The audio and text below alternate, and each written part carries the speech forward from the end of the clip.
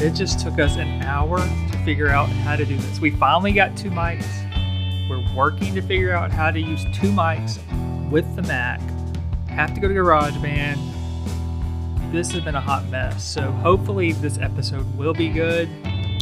What are your thoughts, Juliet, on this issue that we have been having? I think 2 things.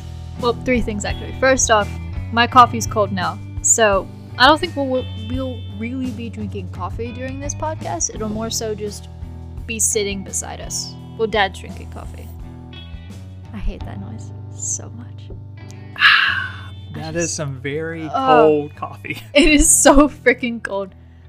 Second thing. So what coffee are we having today? Let's just go and start off with that one. I can't even pronounce it. It's like Lavazza. Yeah, it's an Italian coffee. A colleague of mine has it in his office. The beans, and we grind them, but we just got the ground coffee. There's no like sense or thing. Oh, also speaking of coffee, if you guys haven't seen our recent post, you should follow us on Instagram and on Twitter. And is that about it?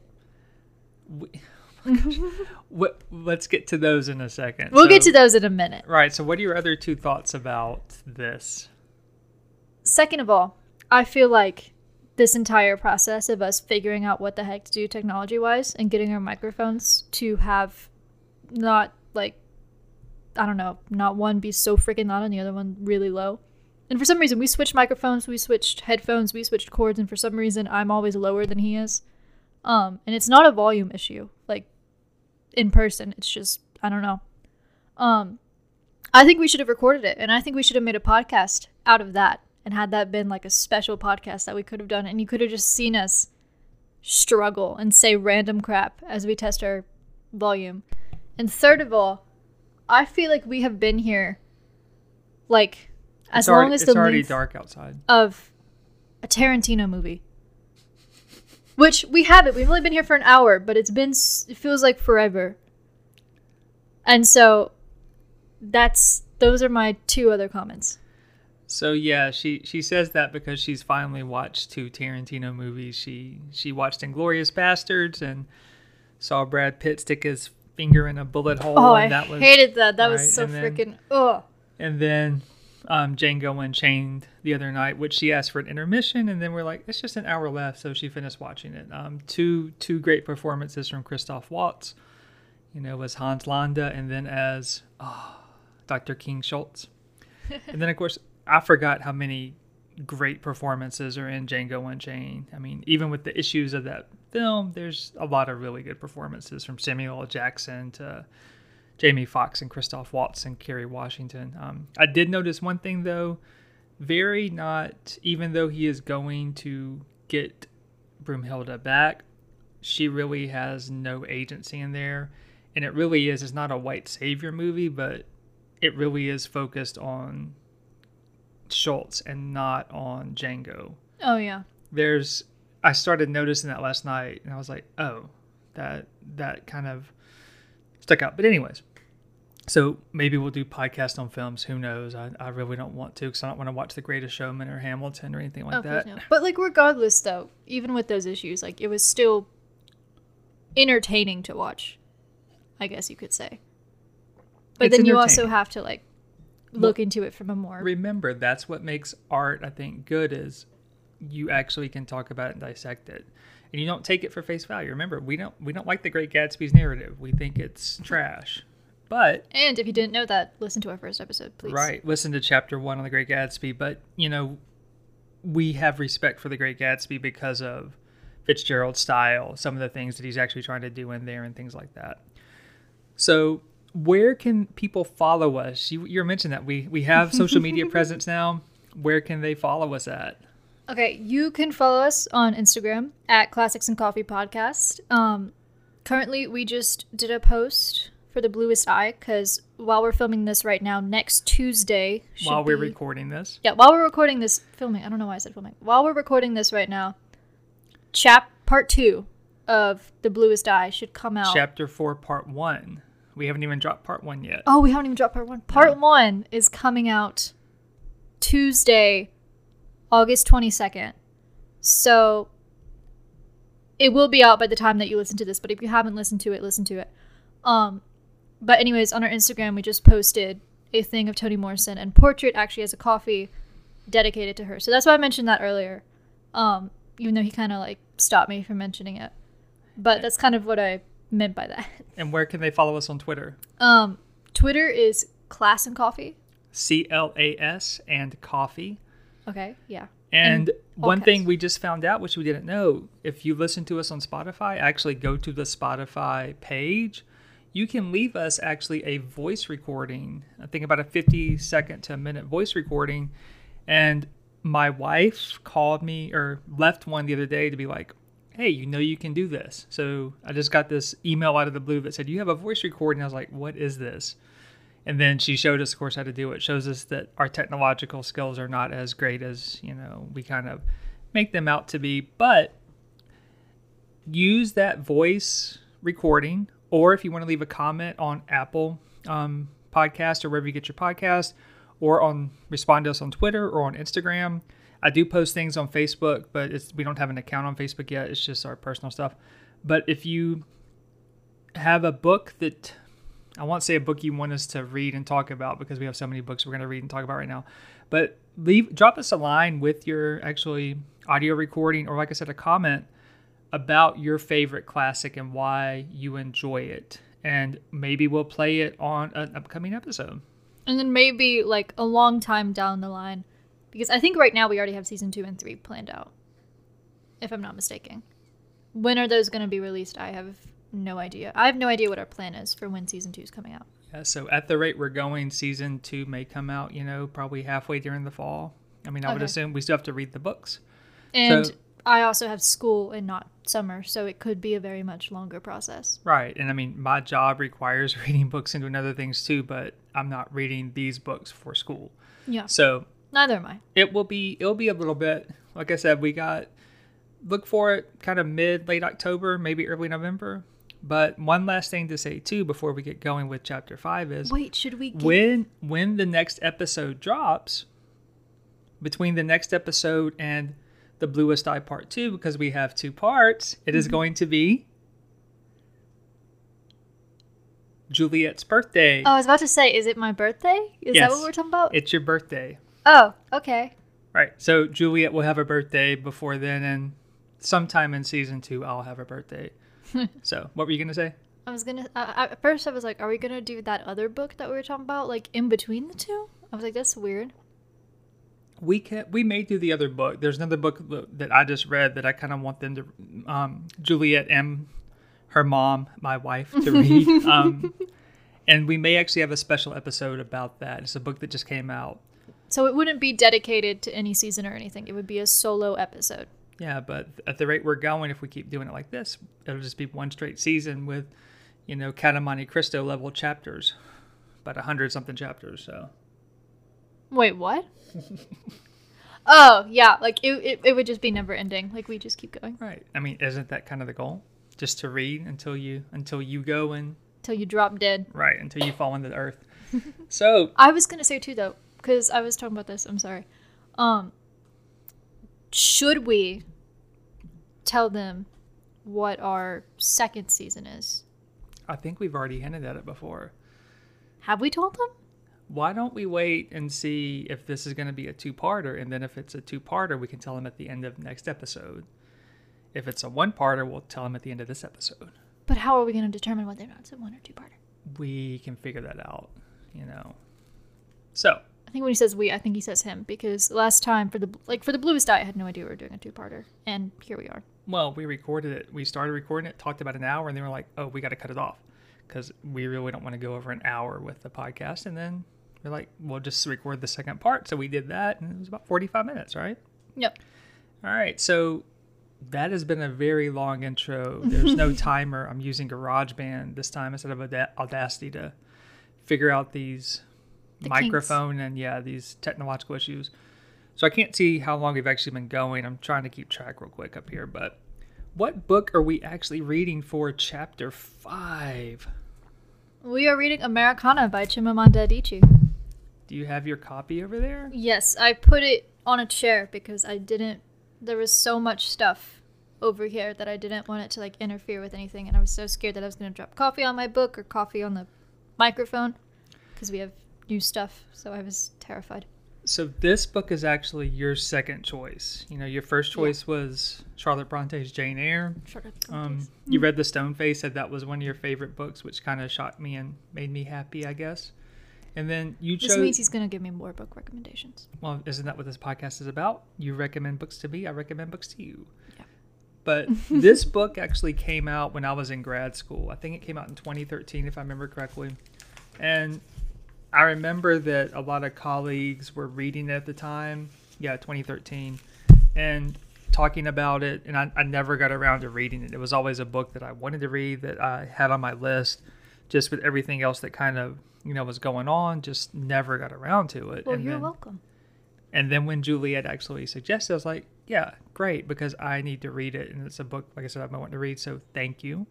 You're welcome. I didn't know you wanted to read it at one point or another, because I just got it at like a Barnes & Noble once because I wanted it, because we saw her TED Talk in class about sophomore year.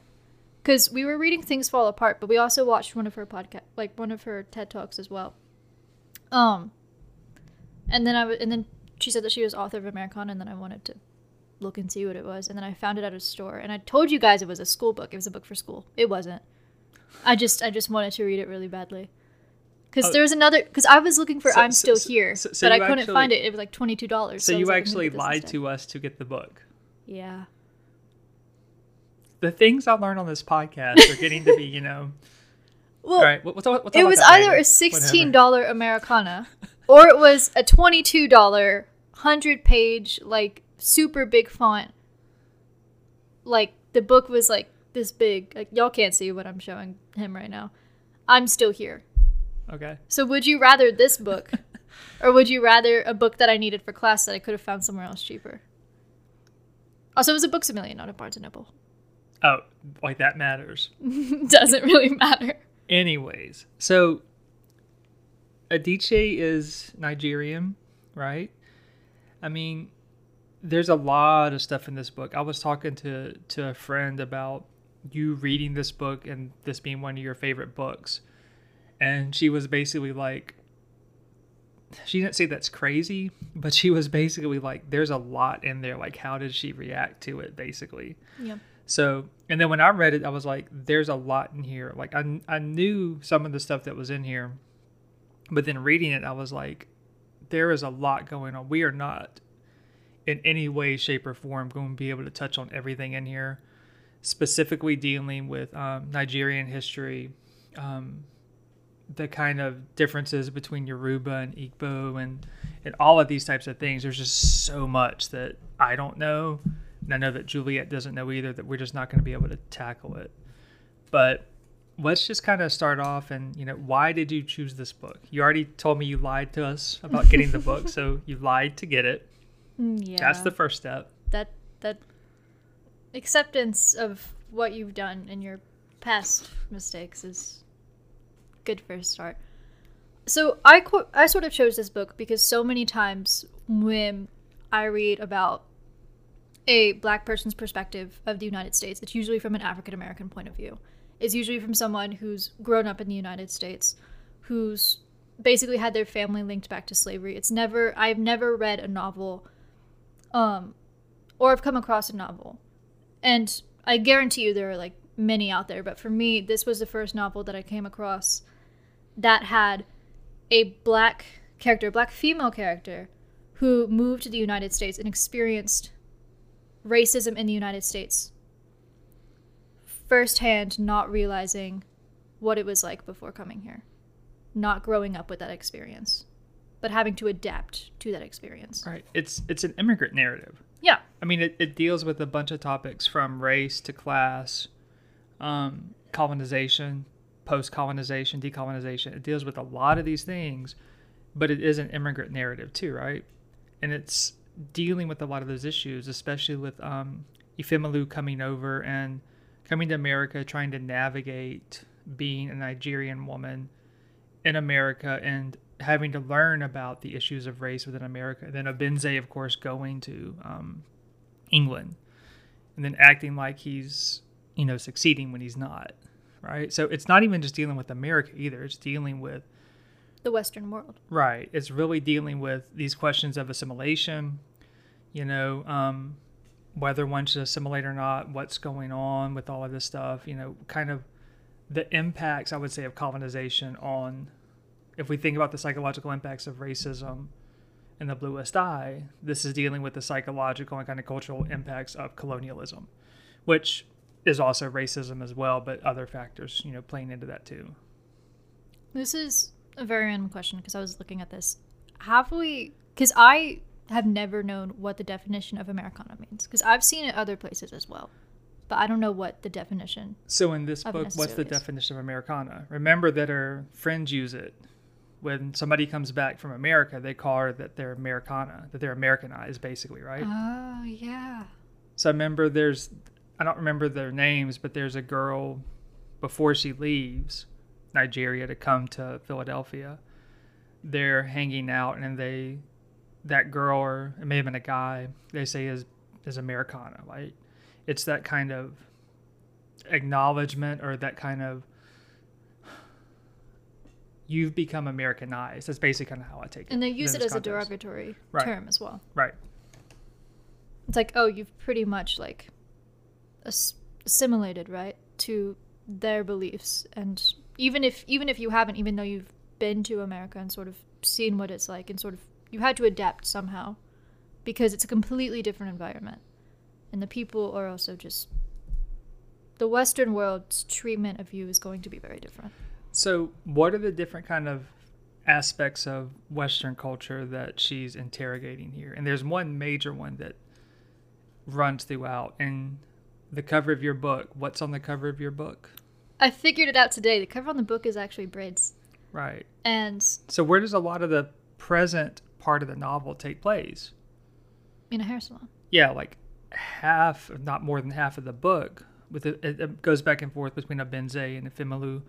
But half or more than half of the book, she is in the hair salon, right? And I think in New Jersey, getting her hair done. And she's thinking about these things, right? So it's a discussion too. If you've ever seen a picture of me, I'm bald. I don't have hair. I had hair in college, and then, high school, then college. It was down to my chin, then I shaved it off. It was down to your chin? Yeah, it was down to here. And thanks to genetics, it's been gone. Thankfully, I have a head for it, so I look decent bald, thankfully. Thank you very much, genetics, for me not having to see my dad with chin-length hair. Oh, it was fun. I miss it. It was greasy, too, so I didn't know how to wash it. Oh. Anyways, but, Was this before or after, Mom? After. Before. Oh, thank goodness. Yeah. I tried to grow it out once with her, and it didn't really go well because I'm balding.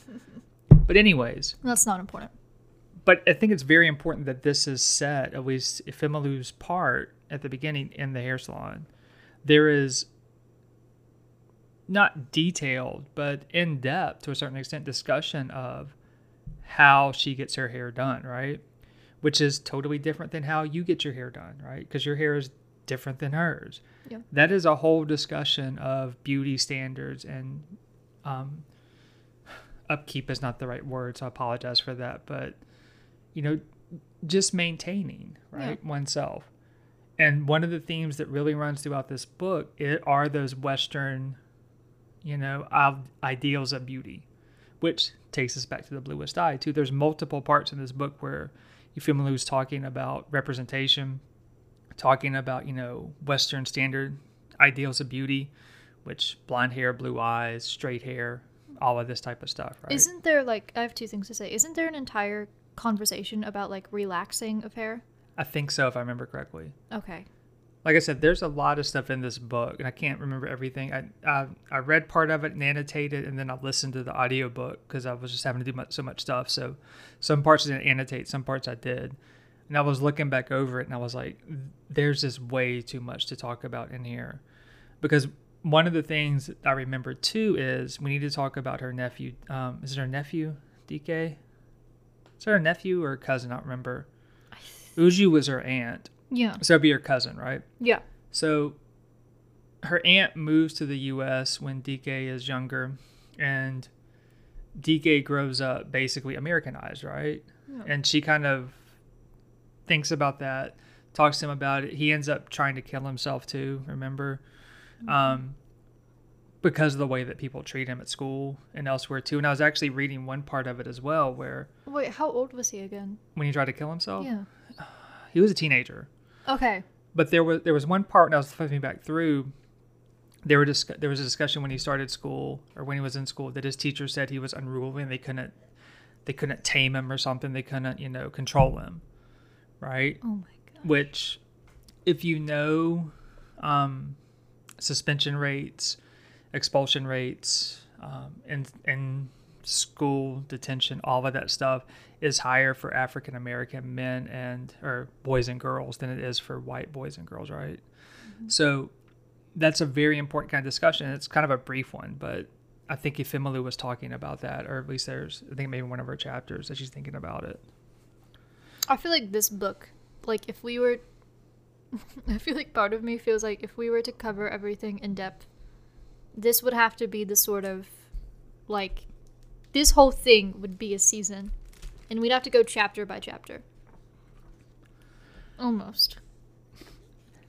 I don't know if we'd have to go chapter by chapter, but we would have to do a lot of stuff because there is, like I said, there is so much in here. There's discussions when I think she's rooming with some white girls.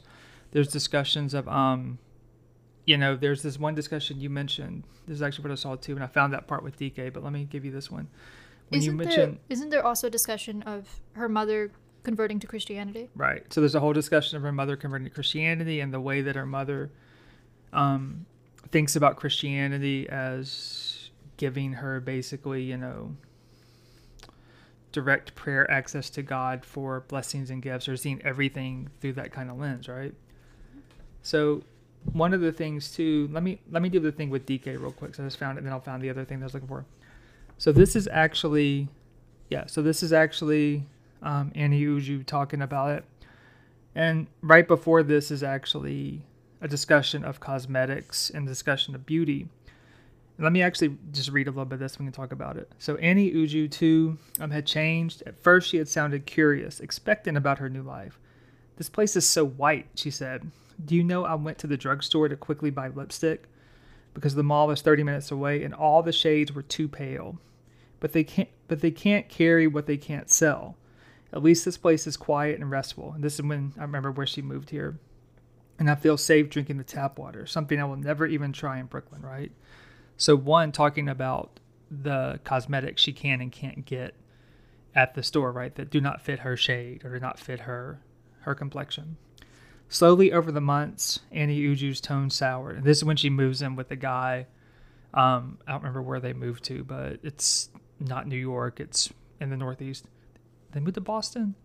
I don't remember. I think they moved to Massachusetts. Anyways. I think it was Massachusetts. But this is what she says. DK's teacher said he is aggressive. She told Ifemelu one day after she had been called to come in and see the principal. Aggressive of all things. She wants him to go to what they call special ed. And they're coming from Brooklyn, and they're going to a predominantly white community and predominantly white school. She wants him to go to what they call special ed, where they will put him in class alone and bring somebody who is trained to deal with mental children to teach him. He has no mental illness, no issues whatsoever, right? He's just trying to figure out who he is as a kid and teenager. I told the woman that is not my son.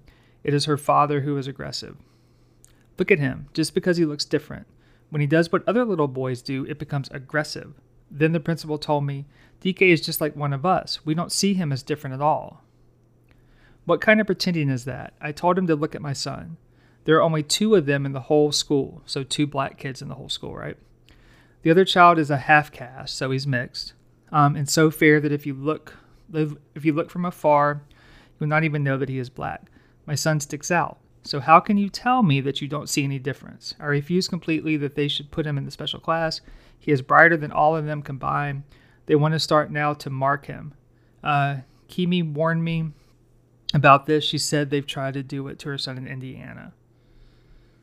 So that's that passage. What do you kind of make of that? I think the fact that I'm trying to find the right words to like phrase what I'm like thinking right now, and they're not coming out. So, so has there been any experience, not personal experience with you, but have you seen that happen? Because remember, I've asked you before, you've been in gifted classes. I asked you when you were in gifted classes here, like, what is the makeup of your classes here? Right? I know the school you're at now is very diverse and is very diverse. Going back to elementary school, I'm thinking of the gifted program at the moment because there were like 10 of us. And where you were at in elementary school is a diverse population. Yeah. There was one black kid. Mm-hmm. Everybody else was white. I don't remember the makeup of 5th grade for those programs. 6th grade was just you take all the classes that you have to take. 8th grade, so where we are, there is a very nobody at my school. There were like very few African Americans. It's a large Latino population. But there was a large Latino population, and the thing is there were 2 Latino girls in our class, and that was it. Everybody else was white. And then, of course, once school started here, where I go to now, the makeup's a whole lot different because we have a very high international population, but we also have a good mix-up of a domestic population too. And 70% of the people who attend our school do not live, like, they don't live in the area. So I think now in my high school it's a lot different, like the class makeup. It's a lot more diverse, but especially looking back, especially in elementary school, thinking about the gifted program now, it was very, like, it was not diverse at all. Have you seen educators treat anybody any different? Kind of what they're talking about there. I want to say I have. Like, I feel that there has been a time when I was really little, but I can't really pinpoint it because I feel like it was something that you thought naturally of, oh, like, this person just did something bad. But there's not a vivid memory that I have of anything. But I feel like it has happened at some point or another. I'm sure it has, and I know that I've, as an educator, has probably done the same thing as much as I try not to, right? Kind of what we were talking about, I think, last time with the bluest eye. And, what's your initial thought, and then how do you change that thought when something happens, right? So I also thought about, and this is a little bit different, but I thought there's another scene in here where she's in college and her classmates use the N-word, and there's this whole discussion about whether you should use it or not, right? I don't remember exactly where it is, and I forgot which side she came down on, but it reminded me of, that time in your class. Yeah. So do you want to talk about that a little bit? Yeah, I can talk about that a little bit. So in the novel, yeah. She's in college in Philadelphia, I think, and I don't remember if it's the professor or somebody else who says and then they talk about it, and there's this discussion of, who should be able to say it, who shouldn't be able to say it. It's basically all that discussion, right? And I can't find it right now, but that's where this comes from. So what happened with you? So in my 8th grade class, funny enough, it was before we even got a chance to read this book out loud, COVID happened. What book was it? And the book was To Kill a Mockingbird by Harper Lee. Why did I think it was Huck Finn? You did Huck Finn the next year. Yeah, Huck Finn, they made me read in the course of 3 days. While also jumping a bunch of other stuff. I thought that was very bold of them. Couldn't do it. Did you finish Huck Finn? When I say finish, I mean, like, I scanned the last half of the book. Scanned or skimmed? Scanning's different than skimming. Skimmed. I skimmed the last half of that book. So you are reading To Kill a Mockingbird. Yeah, so we read To Kill a Mockingbird. Which is another novel we could probably talk about, but... Yeah. I keep looking at my shelf of all the novels that we have and of what, like, I want to talk about for episodes. And I like, look at To Kill a Mockingbird and I'm like, no. I don't know why. Like, it's not... I don't dislike the novel. But I feel like there's so many other things that we could talk about other than that. Okay, so what happened in 8th grade with To Kill a Mockingbird? So, it was one of the final days of school. We started to read To Kill a Mockingbird, and we had the whole discussion. Before lockdown. This was right before lockdown. This was probably a week before lockdown. We had the whole discussion of reading the book out loud. None of us in this class are black. There are probably 3 Latino people in this class, and everybody else is white. And she never said the word when we were talking about it, but we were going through the conversation of, can we use the N-word when reading the book out loud? And she came down on the conclusion of yes. Me and a couple of other people were not thrilled with the decision, so we went up to her and we talked about it and we said, hey, we're not comfortable with this. And then of course lockdown happened right after that and we didn't really get like a resolved thing. But there was also, I'm trying to remember, I think you brought this up to me. Someone would read the book and substitute that word with just the letter N. Right. And keep going, which is also what you do. Right. But the thing is out in the hallway, I overheard a couple of people just saying the word and pretty much joking about it. And the fact that their teacher pretty much gave them permission to say it. Even though it was in the context of, you can say it with this book, they also treated it, which I don't agree with, they also treated it in the context of, you can say it anywhere. Right. Which is very. And I remember, too, you were upset about it, and then you said that you wanted to say something, so you and a couple of students went. I told you that you need to go talk to her first, right? Yeah. And then y'all talked to her, and she didn't change. Then I reached out, right? And then, of course, still didn't change. I keep asking myself, what would it have done if I pushed it? I don't know. You know, thinking about where we are, I'm like, would it have done anything? My question is, after that whole incident with, like, the whole sticker thing, would it have gone to the... So there was an incident a couple of years later with... It was like a year later? Yeah, probably a year later when they went back to school, with a teacher who had a BLM sticker on his filing cabinet, or her filing cabinet. And they also had a Fellowship of Christian Athletes sticker on their filing cabinet. And on the local Facebook page, a lot of people were up in arms that there was a BLM sticker on there, but no discussion, of course, of the FCA sticker that was on there. And then it became a whole thing with the school board hearing and everything like that too. But of course, they came down on the side that the BLM was a political group. That was the argument, which that's not the case. But anyways, but yeah, so those are, you know, pedagogical issues for teachers, but those are also issues that students deal with. And as you know, as a white student, the impact of those on you is different than somebody who is like DK, right? Yeah.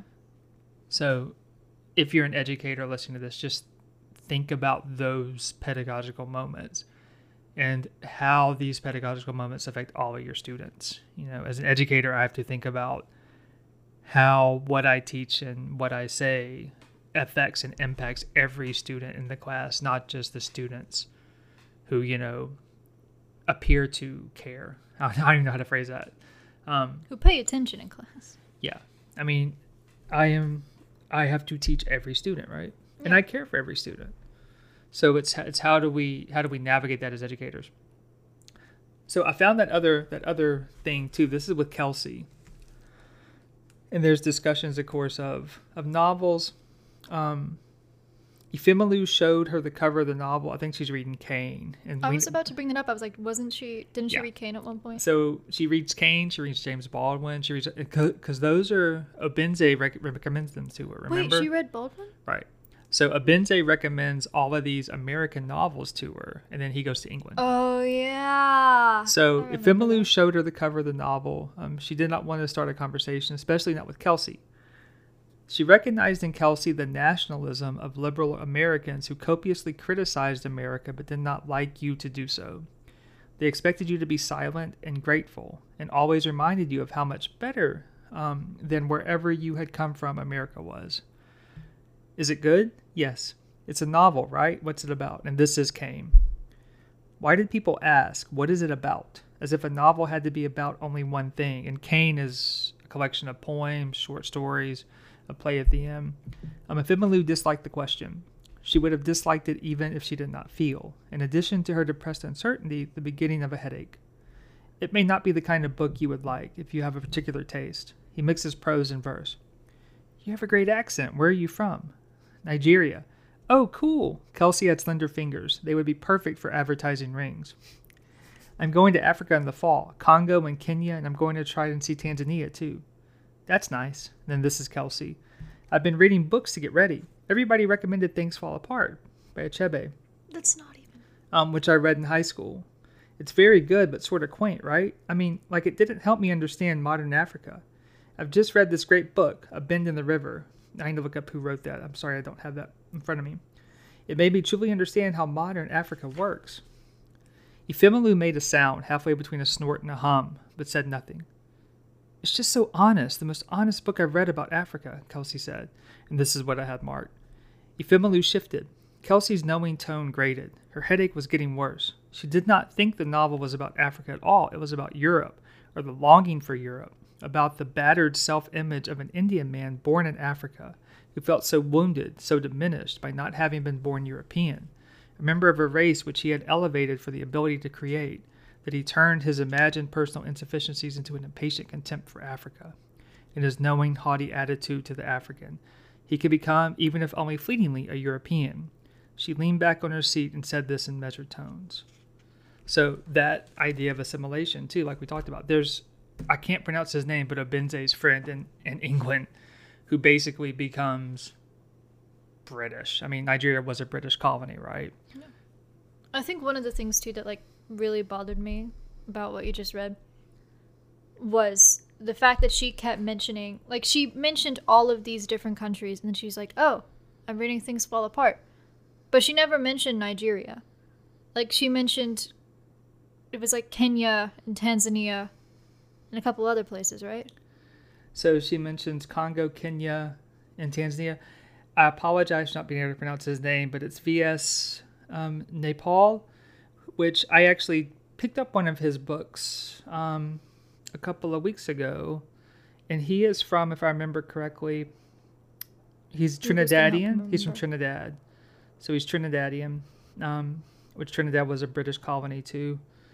But the book that I picked up, and I'm planning to read at some point, is Among the Believers, an Islamic Journey, where he goes to different countries and is exploring Islam basically through the different countries. At least that's my understanding of it. But anyways. Wasn't everything at one point or another a British colony?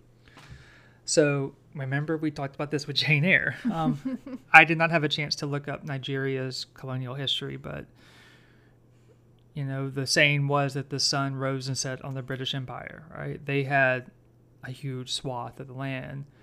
And I don't remember the exact numbers, but if you look, the Western European powers are the ones who had the majority of the land or, colonies in the world. I don't remember, like I said, I don't remember the amount, but it was astronomical. If you look at Africa, it was pretty much, didn't it go into the 50s and even late? It went even later than that, didn't it? So you had the race for Africa in the late 1800s where people I think they're in Berlin, just basically drew up lines and be like, oh, this is ours, this is ours, this is ours, right? Yeah. And then there was post-colonial anti-imperialist movements. This is the book I just read, in Asia, in China, in India, Persia, elsewhere, Ottoman Empire. And then, of course, there's always been anti-colonial stuff, but the post-colonial kind of, decolonization was the 50s, 60s, Okay. around that period, right? Which is also where the stone face takes place. Right. I mean, that's what's also important about the stone face is the fact that it's taking place, it's decolonization, it's Algeria fighting for its war of independence. Yep. And then coupled with that, which I don't know why this didn't click with me, at that same time that France is fighting in Algeria, they're also fighting in Vietnam because They fought in Vietnam? the French owned Vietnam. They owned Indochina. So that same time period in the 50s, that's when the French are ramping up trying to protect their colony or trying to maintain their colony in Vietnam. And we are sending, things over to Vietnam at that point under Eisenhower. And then, of course, we send troops later on. So, like I said, there's a lot going on that is there. But, of course, Kelsey is basically, like you said, just giving her stuff and be like, oh, I'm going there. Yay. But not reading anything from those places. Just she's almost like she's painting Africa in the broad brush, right? That this is Africa. You also have to Nigeria is realize, not the too, Congo. Africa consists of countries ranging from Egypt to South Africa to Ethiopia to Ghana to Morocco to Democratic Republic of Congo to Kenya to Chad to Nigeria to all of these different places. Burundi, Tanzania, Eritrea, Rwanda, like all of these places are very different from one another. Somalia. Yes. And Nigeria, from what I understand, from some other stuff I've been reading, has like the largest diversity of groups of people, right? Different tribes or tribal affiliations, I think, but 200 and something different groups. You would think maybe China because it's the largest nation, but no, it's Nigeria has the largest group diversity of people. In the world? From what I understand, yeah. So like different groups of, ethnicities. I'm not sure exactly how to classify it. But that gets into the other thing too, is how do you view, what is the thing, if you look at everything, you talk about China, you talk about Japan, but if it's Africa, you just say Africa, right? And you told me when you went to Egypt that a lot of Egyptians don't view themselves as African.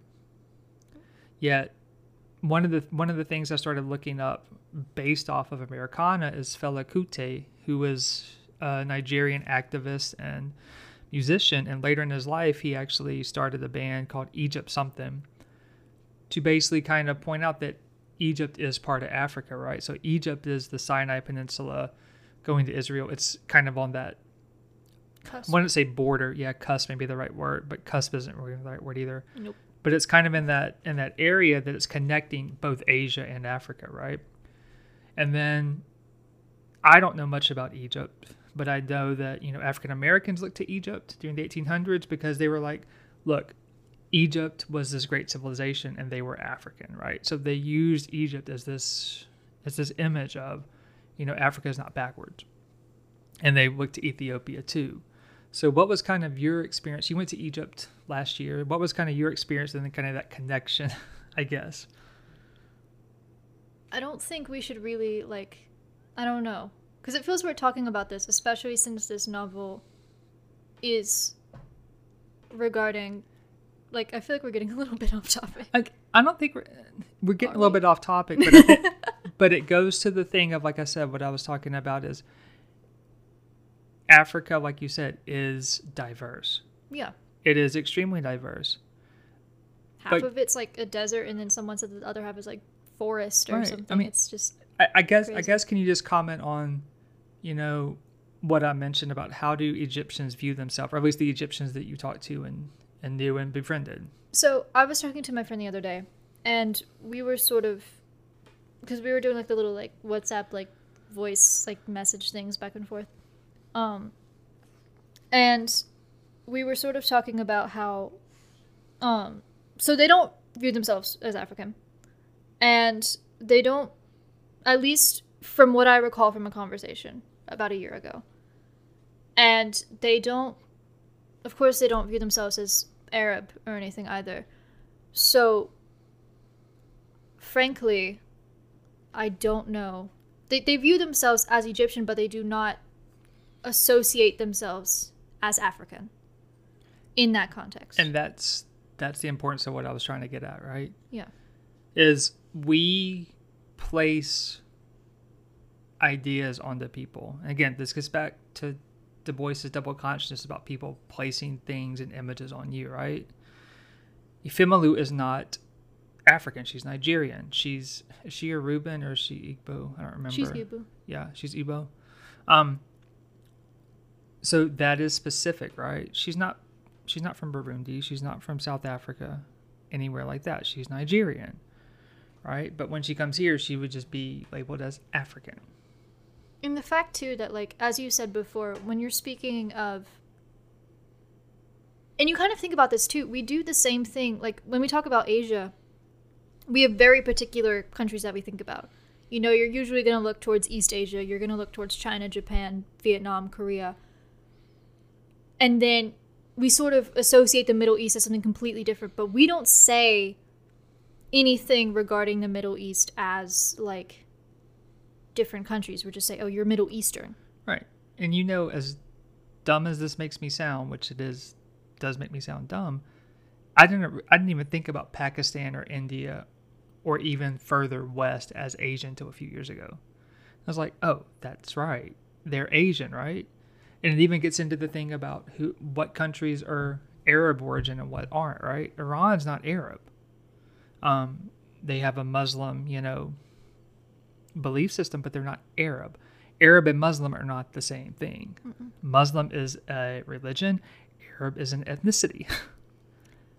And the fact, too, is if you think about each continent, there is a very stereotypical idea that comes to mind. There's like a handful of countries that will immediately pop into your head for each continent, and then it sort of makes you neglect everything else. And instead, you're putting all of these cultures and all of these different stories into one box when they don't belong there. They deserve their own individual box. Right. So, what's another thing you kind of want to talk about as we wrap up part 1? This is going to be a 2-parter, it seems like. Anything that you kind of want to wrap up with before we move on to chapter 5.5 or whatever we're going to call it again? I don't really know, but I feel like at some point we should discuss the similarities between Ifemelu and, I can never pronounce his name, Obenze's experience in America and in England. Well, they're similar, but they're also very different. Well, they're very different, but the contrast and the similarities between those two. Yeah. I mean, the one thing with him is he tries to make himself look like he's doing a lot better, but he is not doing it at all. And one, of course, the similarities that they have is they both have to get fake papers in different ways, right? So to even live and work. But we also need to talk about Blaine. We need to talk about Kurt. We need to talk about Ifemelu's, love interest. Because they're all, I think, important too. And the whole other historical context here of Obama's presidency and his kind of election too. Like I said, there's so much going on. Was this the book with the party? Right. Okay, it was this book. I got it. Well, there's a couple of parties. There's one where Obenze's in England. Like the Obama. Right. And then, of course, that's when Blaine and Ifemelu fall apart, and then they come back together basically with Obama, and then they fall apart, right? So.